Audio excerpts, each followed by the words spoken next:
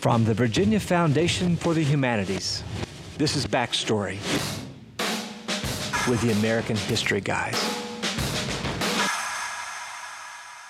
Welcome to the show. I'm Brian Ballow, and I'm here with Ed Ayers. Hi. And Peter Onuf's with us. Hey, Brian. We're going to start today in the early 1800s. This was a time when the U.S. government was still a new experiment, one that looked as likely to fail as to succeed.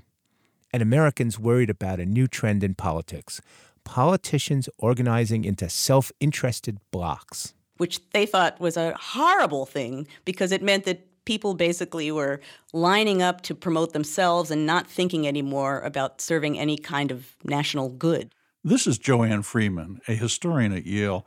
She says that today we call these blocs political parties, but at the time politicians called them factions, and nobody thought they were a good idea. One of the people most anxious about this new trend was a Connecticut congressman named James Hillhouse. And he believes that the thing that's possibly going to tear the nation apart is the demon of faction, the demon of party. It needs to be crushed, and he has the great way to crush it. Hillhouse thought the root of the country's faction problem was the presidential election. All that campaigning tended to get Americans roused up and divided against each other. So his solution was simple. Just take the popular vote out of the election. And so he comes up with this idea, which does sound a little insane, but which he actually meant seriously, which is that you have a box, and in the box you have a whole bunch of white balls and one colored ball, and every senator would pull a ball out of the box, and whoever gets that colored ball becomes President of the United States. Hillhouse's plan was never implemented, but it did have some high-profile backers. Years later, the Chief Justice of the Supreme Court, John Marshall, wrote that while the whole popular election thing had sounded good while the Constitution was being written, in retrospect, he would have preferred the colored balls plan. Just about anything, apparently, would be better than a government structured around factions. The very thing that was so scary to the political elite back then, broad-based, well-entrenched groups of self-interested voters, is today the thing that many politicians, especially Republicans, pine for. That's because those Republicans are facing an insurgent faction that threatens their ability to govern. This week, the political world was rocked by the stunning primary upset of my own representative in Congress, Virginia's Eric Cantor. It was the first ever renomination defeat for a sitting House Majority Leader. And so we thought it might be a good time to replay a show we produced last year on the history of political factions. We'll look at how another Republican faction, after the Civil War, forced through their own radical agenda, equal rights for all citizens. And we'll consider the Democratic Party faction that gave rise to the states' rights rhetoric that is strong in today's Republican Party. Throughout, we'll be considering this question. When has intra-party conflict stalled the government, and when has it been a force for change? First, though, we're going to return to my interview with Joanne Freeman. She explained that for the founders, faction and party meant pretty much the same thing, a small group of citizens pushing for their own interests. Nobody liked the idea of factional conflict, but they figured it was inevitable.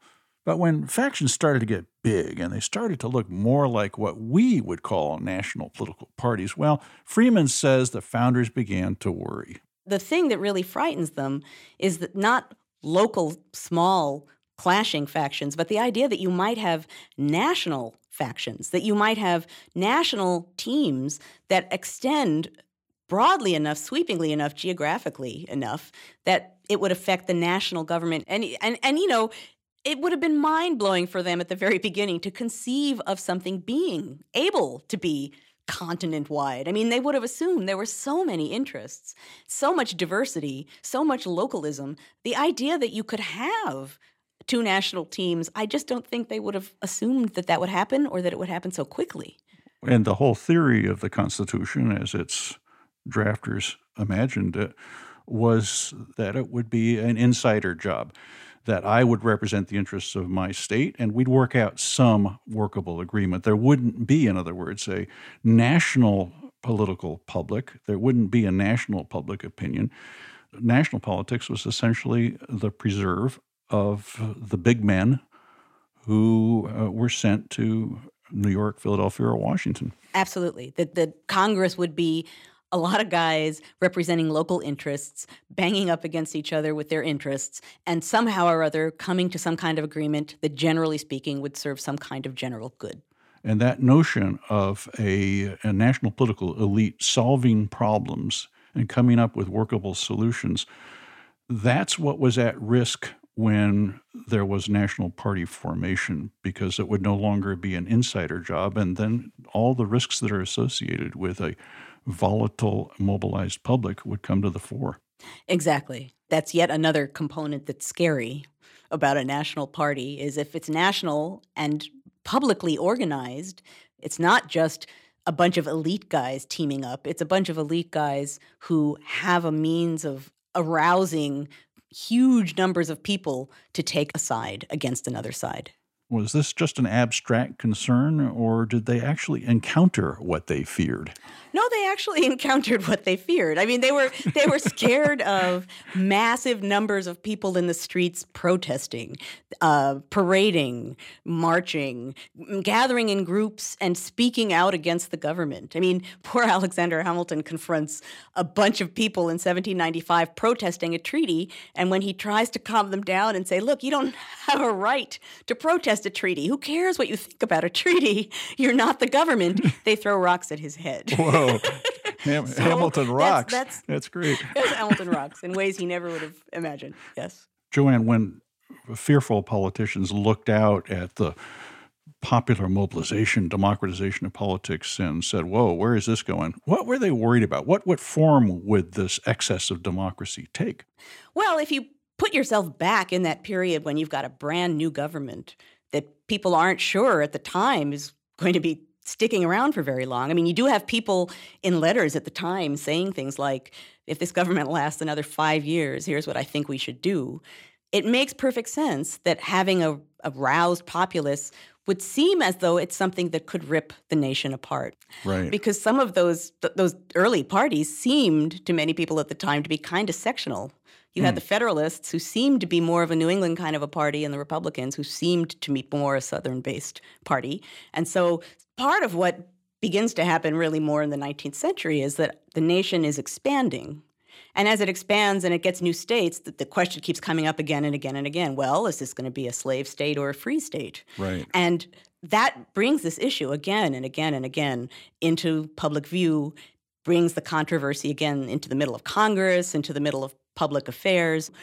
So slave states and free states always have that big major problem, among other problems, that are dividing them. And it's something that people at the time are very aware needs to be overcome. So parties in this early period are, well, suspect. They have questionable legitimacy because they seem to jeopardize the whole national project. But something happens over the next couple of decades, and that is Americans get right with parties. How does that understanding of party transform? What are the sources of the normalization of party conflict? What enables that to happen? Well, partly that's a matter of practical politics. I mean, partly you have people like Martin Van Buren, who he doesn't get a lot of credit for much, but we can give him credit for this. He's an early person who was a New York politico, was really skilled on a local level with organizing and structuring politics and getting people engaged and winning elections. And he's an early person, and he writes a really an extended kind of an essay in which he says, I actually think national parties could be a good thing. Mm-hmm. Because they're going to allow people to join up together. And not only that, but if we have national parties, they'll hold together the North and South because they'll be joined together on one team. Right. So he actually makes that realization that actually maybe a national party could be not only practical, not only something that could help one win if you've really corralled that force, but could perhaps be union saving. Yeah, how would it save the Union, though? You've suggested that there are deep strains in the Union at the outset, sectionalism and the big differences over slavery. How could parties transcend those differences? Well, if you get people who have enough shared interests that they're willing to find a way to I don't want to say fudge, get around, massage the slavery problem. Essentially, if you can get people on the same side working for the same thing who are willing to try and figure out what to do with the slavery issue in order to get these other things that they agree on, then in that sense, a national party could hold North and South together. It could, in a sense, force people to figure out how to get by on the slavery issue in order to get other things that they want. So the whole premise is that you have to have controversial issues that are just controversial enough to justify mobilization, but not so controversial that they destroy the Union. That's a fine line, isn't it? I guess it is kind of a fine line. Luckily for us, we have lots of issues. What's remarkable is that Martin Van Buren takes so long to come up with a rationale for national parties. How many years have elapsed? Almost a half century or before Martin Van Buren says, you know, what we've been doing is actually okay. It's amazing it takes that long, and it's amazing even then that the response is kind of, No kidding. What an interesting idea. Yeah. So how about the dangerous people we talked about? How did politicians get right with the people? I mean, if parties are going to be normalized, then a mobilized people has to seem less threatening. So what makes it possible for politicians, who are, of course, better than we are, and they rule the world, to accept democracy? Well, one of the vital connectors in this whole process, and it's not that it didn't exist before, but it's much more national to a much greater degree later, is the press. Mm-hmm. Because politicians, beginning more in the 1820s and 1830s than before, really realize that they can very personally use the press to talk to the public, to engage with the public, to corral the public. You mean they're manipulating public opinion? They are manipulating public opinion. They are happily manipulating public opinion. They're learning how, as a matter of fact. I mean, they're in the process of learning how. I mean, you can see them in Congress in this period, standing up and saying something and then trying to take it back when they realize that maybe they shouldn't have said that because the press is watching, and actually on second thought, you guys in the gallery taking notes on this, don't take notes on that. Right. So they're on training wheels as far as figuring out how to milk this resource, but they're definitely very deliberately trying to use it for all it's worth.